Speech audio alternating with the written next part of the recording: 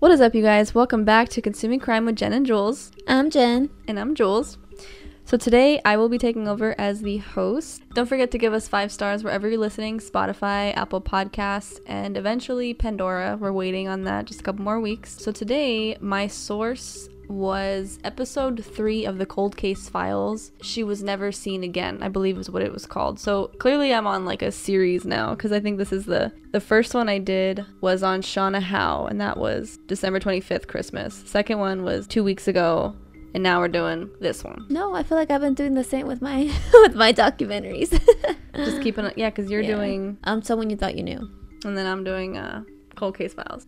Also, guys, we haven't really plugged this a lot, but make sure you check out our website, consumingcrime.com, and our Facebook page, and go ahead and like that. It would be cool to hit 500 likes soon. That's a milestone for us. But anyway, let's just jump right into it. This episode I titled I Had a Dream. On April 5th, 1984, in Pleasanton, California, 14-year-old Tina Faelz took her usual route home from school.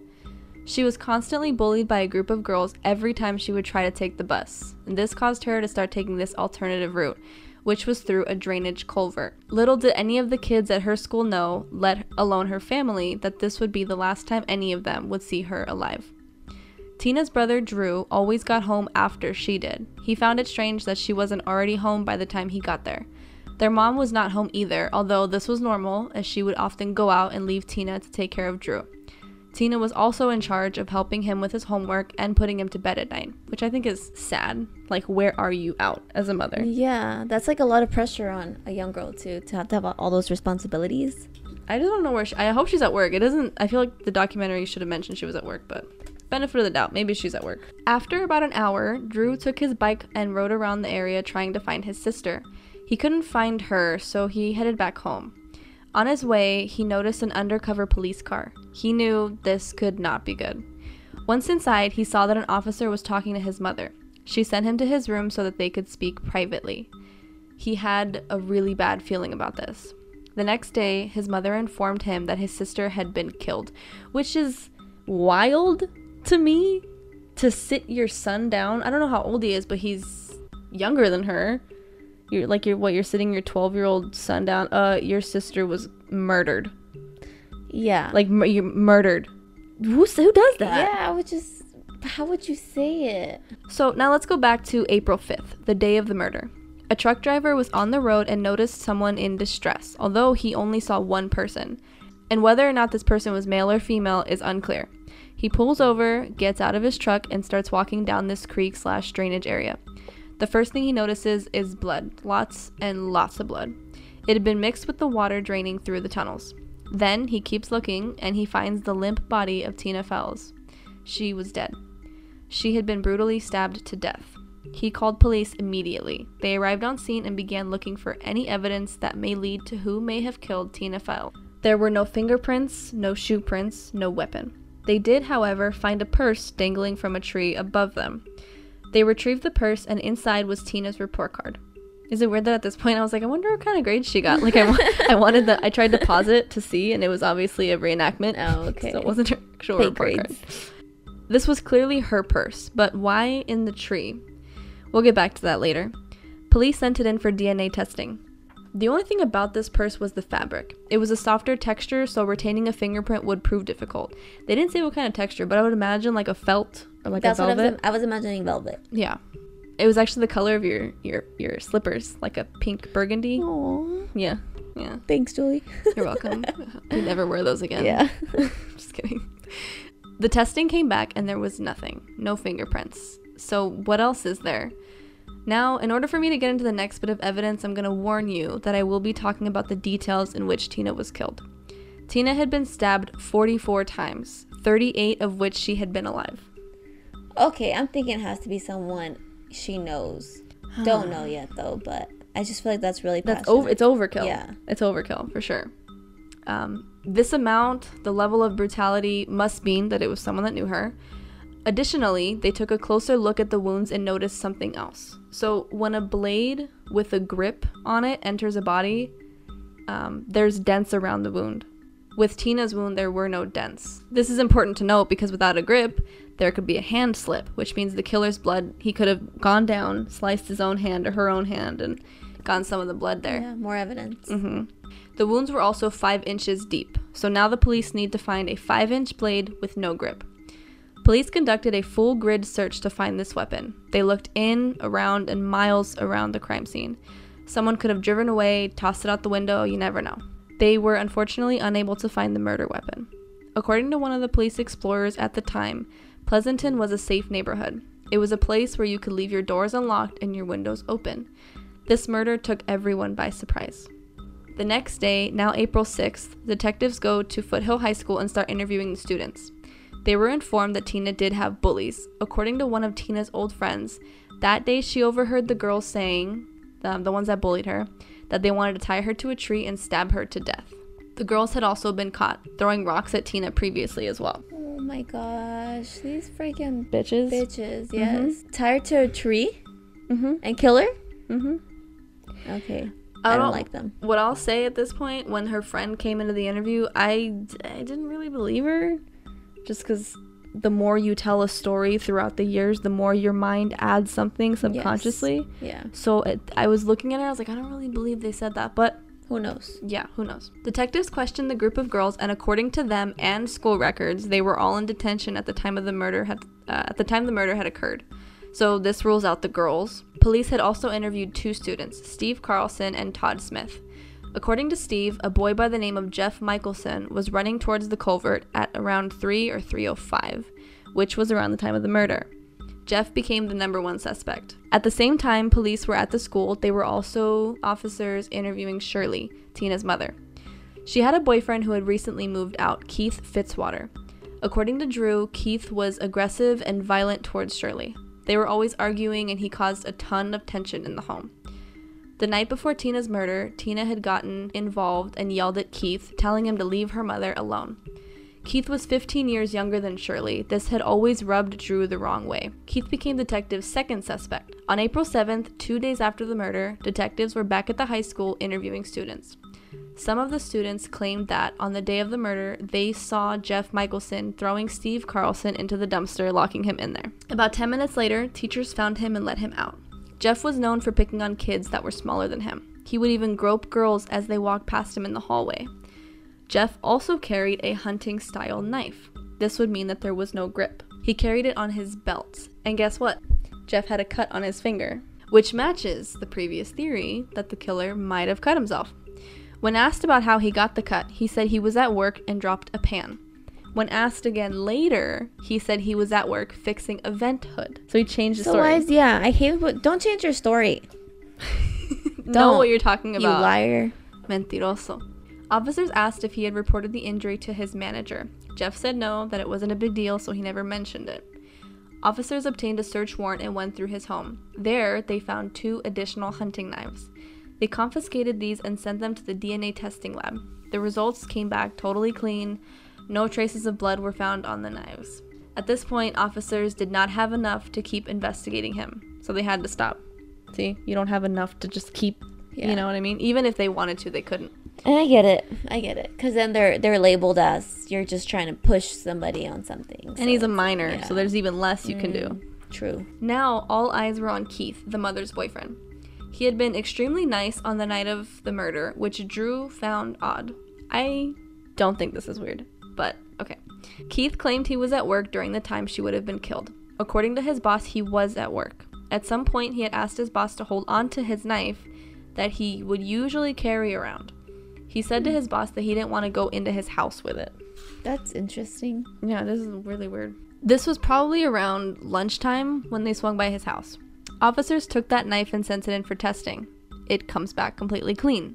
Bruh. Everything's coming back clean. I know. I mean, he could have other knives, too. Yeah. Like, why are we testing it? I'm such an idiot. That was a quote that I made. Like, maybe he has another knife that we're not looking at. Oh, see, to this I say, could that be his only knife? I wrote that down. Shirley never suspected him. The mom never suspected him. Family members, however, were very suspicious of Keith. However, because the testing came back in clean, officers had nothing to go on and they had to leave him alone. On April 26, 1984, 21 days after the murder, there was a break in the case. A man by the name of Walter Nyman had sexually assaulted a 17-year-old girl in Felton, California. An officer said it was a near duplicate of the crime. The young girl had managed to get away, but it was also near a creek. At the time of Tina's murder, Walter was living in Pleasanton. Officers went and questioned his grandmother, who he lived close to at the time. She says, "Oh, April 5th, that's the day Walter came here saying he needed to move out of town. He had been flustered and completely out of it on that day too." What the? Like, in my notes, I do ask, like, okay, you say it was a near duplicate of the crime, but was Tina sexually assaulted? Because that's important to know. I just think it's crazy the grandma said that. I mean, if there was literally another reason for him to be acting that way, that's such a damn coincidence. Seriously. On April 28th, 1984, 23 days after the murder, police obtained a search warrant for Walter's house. They had found 2 bloody knives and bloody clothing. They sent those to the lab. Boy, if these come out negative. Jenny's getting frustrated. Yeah. The results come in. Yeah, I wish you guys could see my face. I'm like, Clean. No freaking way. The blood found on the knife and clothes were all animal blood. I knew it. I was like, okay, it has to be animal. There's no way, like, hunters, yo. It's like, I can't trust y'all. After this, officers had nothing else on Walter and they had to stop the investigation on him. In May of 1987, 3 years after the murder, Shirley was looking through the newspaper. She sees an image of a man named Michael Ide, who had been arrested for killing a young girl around the time of Tina's murder. Shirley thought this man looked oddly familiar. She started rummaging through her old photos and found a match.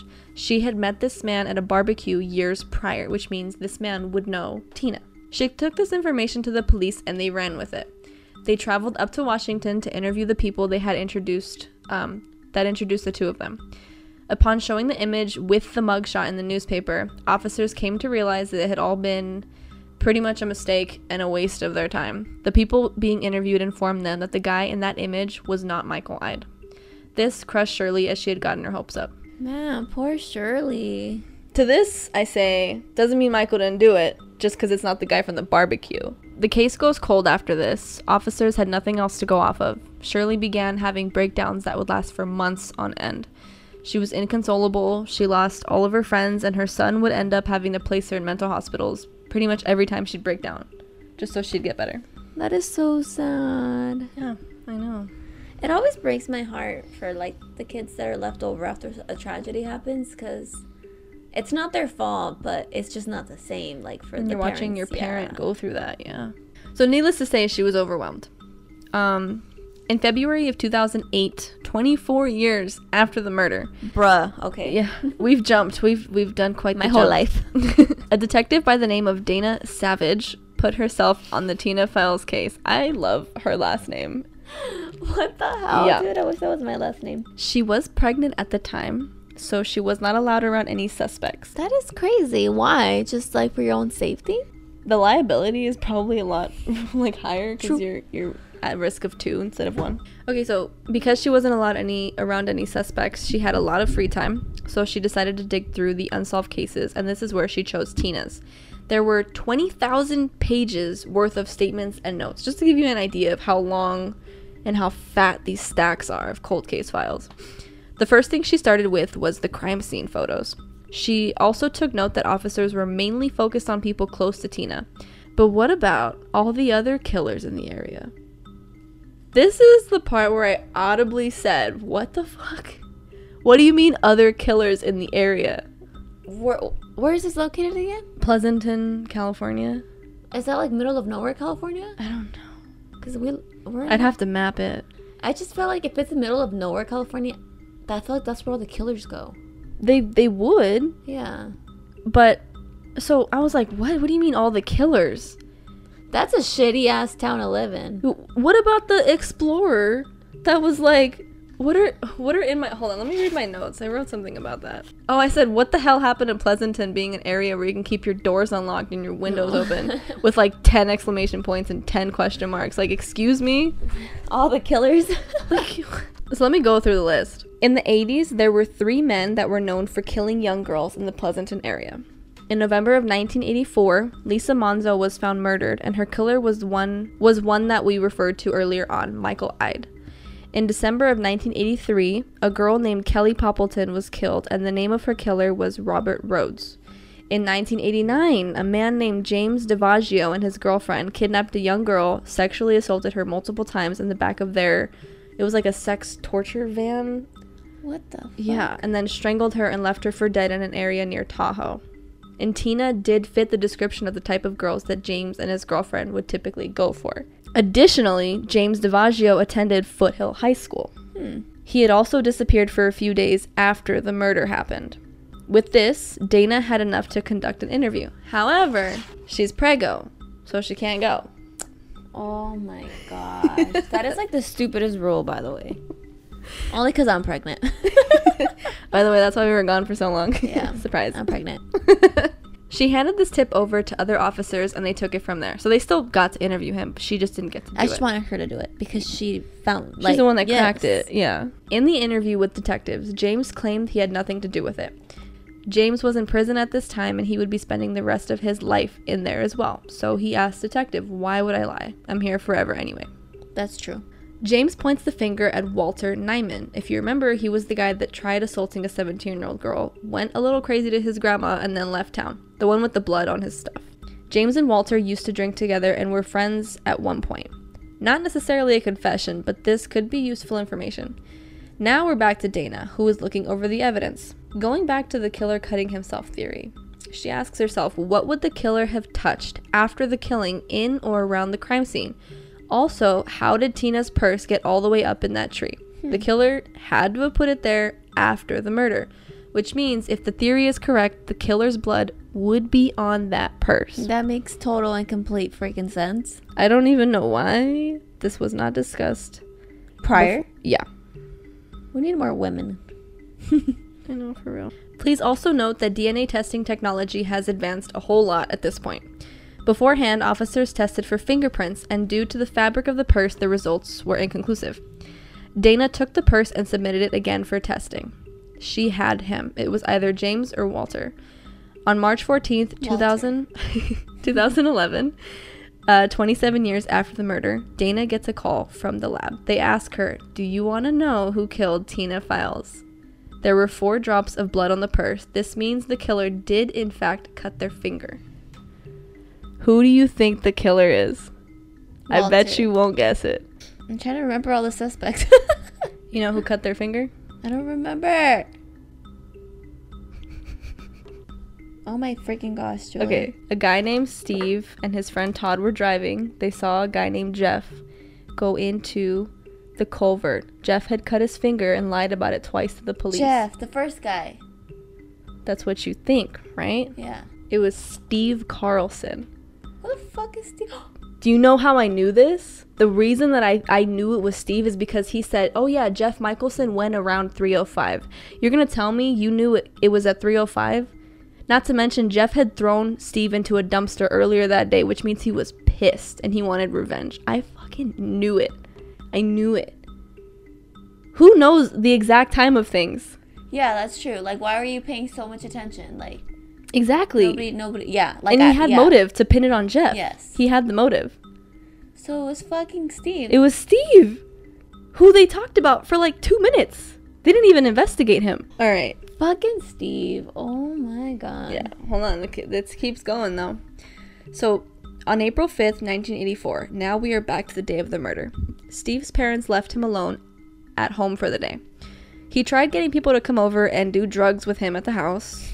No one wanted to go. I don't know why I picture him. You want to do some weed, dude? Hey, come through, come over. Let's do some Amen. drugs. Come through. Oh my god, what a loser. Anyway, nobody wanted to go over. That's what you fucking get, loser. That's literally a sentence. No one wanted to go. Steve was 16 at the time and was always getting picked on by Jeff Michelson. Jeff had locked him in the dumpster earlier that day, and this pissed him off. After the incident, he went straight home and took his mom's car to drive around the neighborhood. This is where he spotted Tina. He had been speeding, and as she crossed the street in front of him, he claims that she gave him a dirty look, like, why the hell are you speeding type of look. This was enough to set him over the edge. I kid you not, Steve killed her because he was pissed at something completely different and was just mad that she gave him a dirty look. They didn't know each other. The way that she was killed was horrible. And because of that, Like, I just feel like that dude was set off to do something, even if it wasn't killing her. He was gonna kill somebody. He was gonna kill or harm somebody. And the drugs, I don't know what type of drugs. Yeah. It doesn't say what kind of drugs he was on. But he was violent, obviously. But he was pissed at Jeff. He wasn't even pissed at her. Fuck up Jeff, dude. He's the one that fucking threw your dumbass in the trash can. So back to present day. Officers interviewed Todd Smith once again. Todd was the guy that was supposedly sitting in the car with Steve. You know what's funny? I always, I kind of thought, I didn't think it was either or, but I thought, when they see stuff or they find stuff, I always think it's us. What do you mean? Didn't you say they saw, what did they see? That they saw Jeff going into the culvert? Yeah. I always, that was weird, too. Like, you remember seeing Jeff walk into a culvert? Like, that's kind of a... Like, I don't know. I just thought that Steve knew every detail too much. And I thought that was weird. Like, 305. As soon as he said 305, I was like, bro, you did it. And I stuck with that the whole time. 305. My ass, dude. Jenny, what were you doing at 2:15 today on the dot? Bro, I don't fucking know. Thank you. Me neither.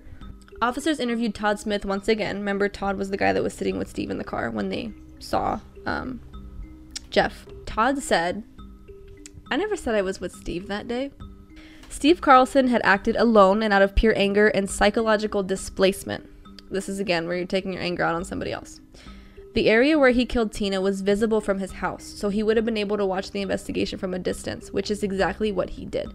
Neighbors reported seeing him on the roof of his house.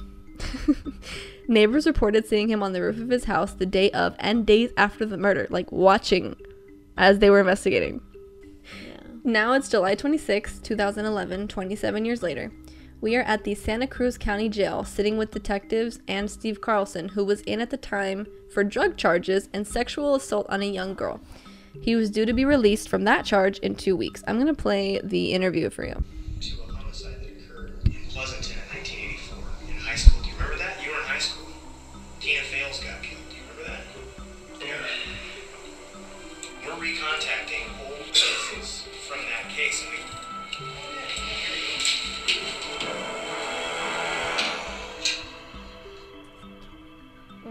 Steve became violently ill. He was throwing up, guys. Yep. As soon as they said Tina Faelz, he started puking. He did not confess. However, detectives already had enough to lock him away for much longer than 2 weeks. The day Steve was set to be released, officers met with deputies beforehand to ensure he wouldn't leave the building. On camera, you can see Steve getting ready to walk out of Freeman, only to be placed in handcuffs again in a matter of seconds. This is why I love cold cases. Like, they really thought they were gonna get away with it. Can I piss you off? No. Can I piss you off? Yes. I mean, you're gonna fucking do it. His sentencing, he was set to serve 15 years to life for second-degree murder of Tina Faelz. Why? I don't know. Which means he could be out in 2030. 10 years.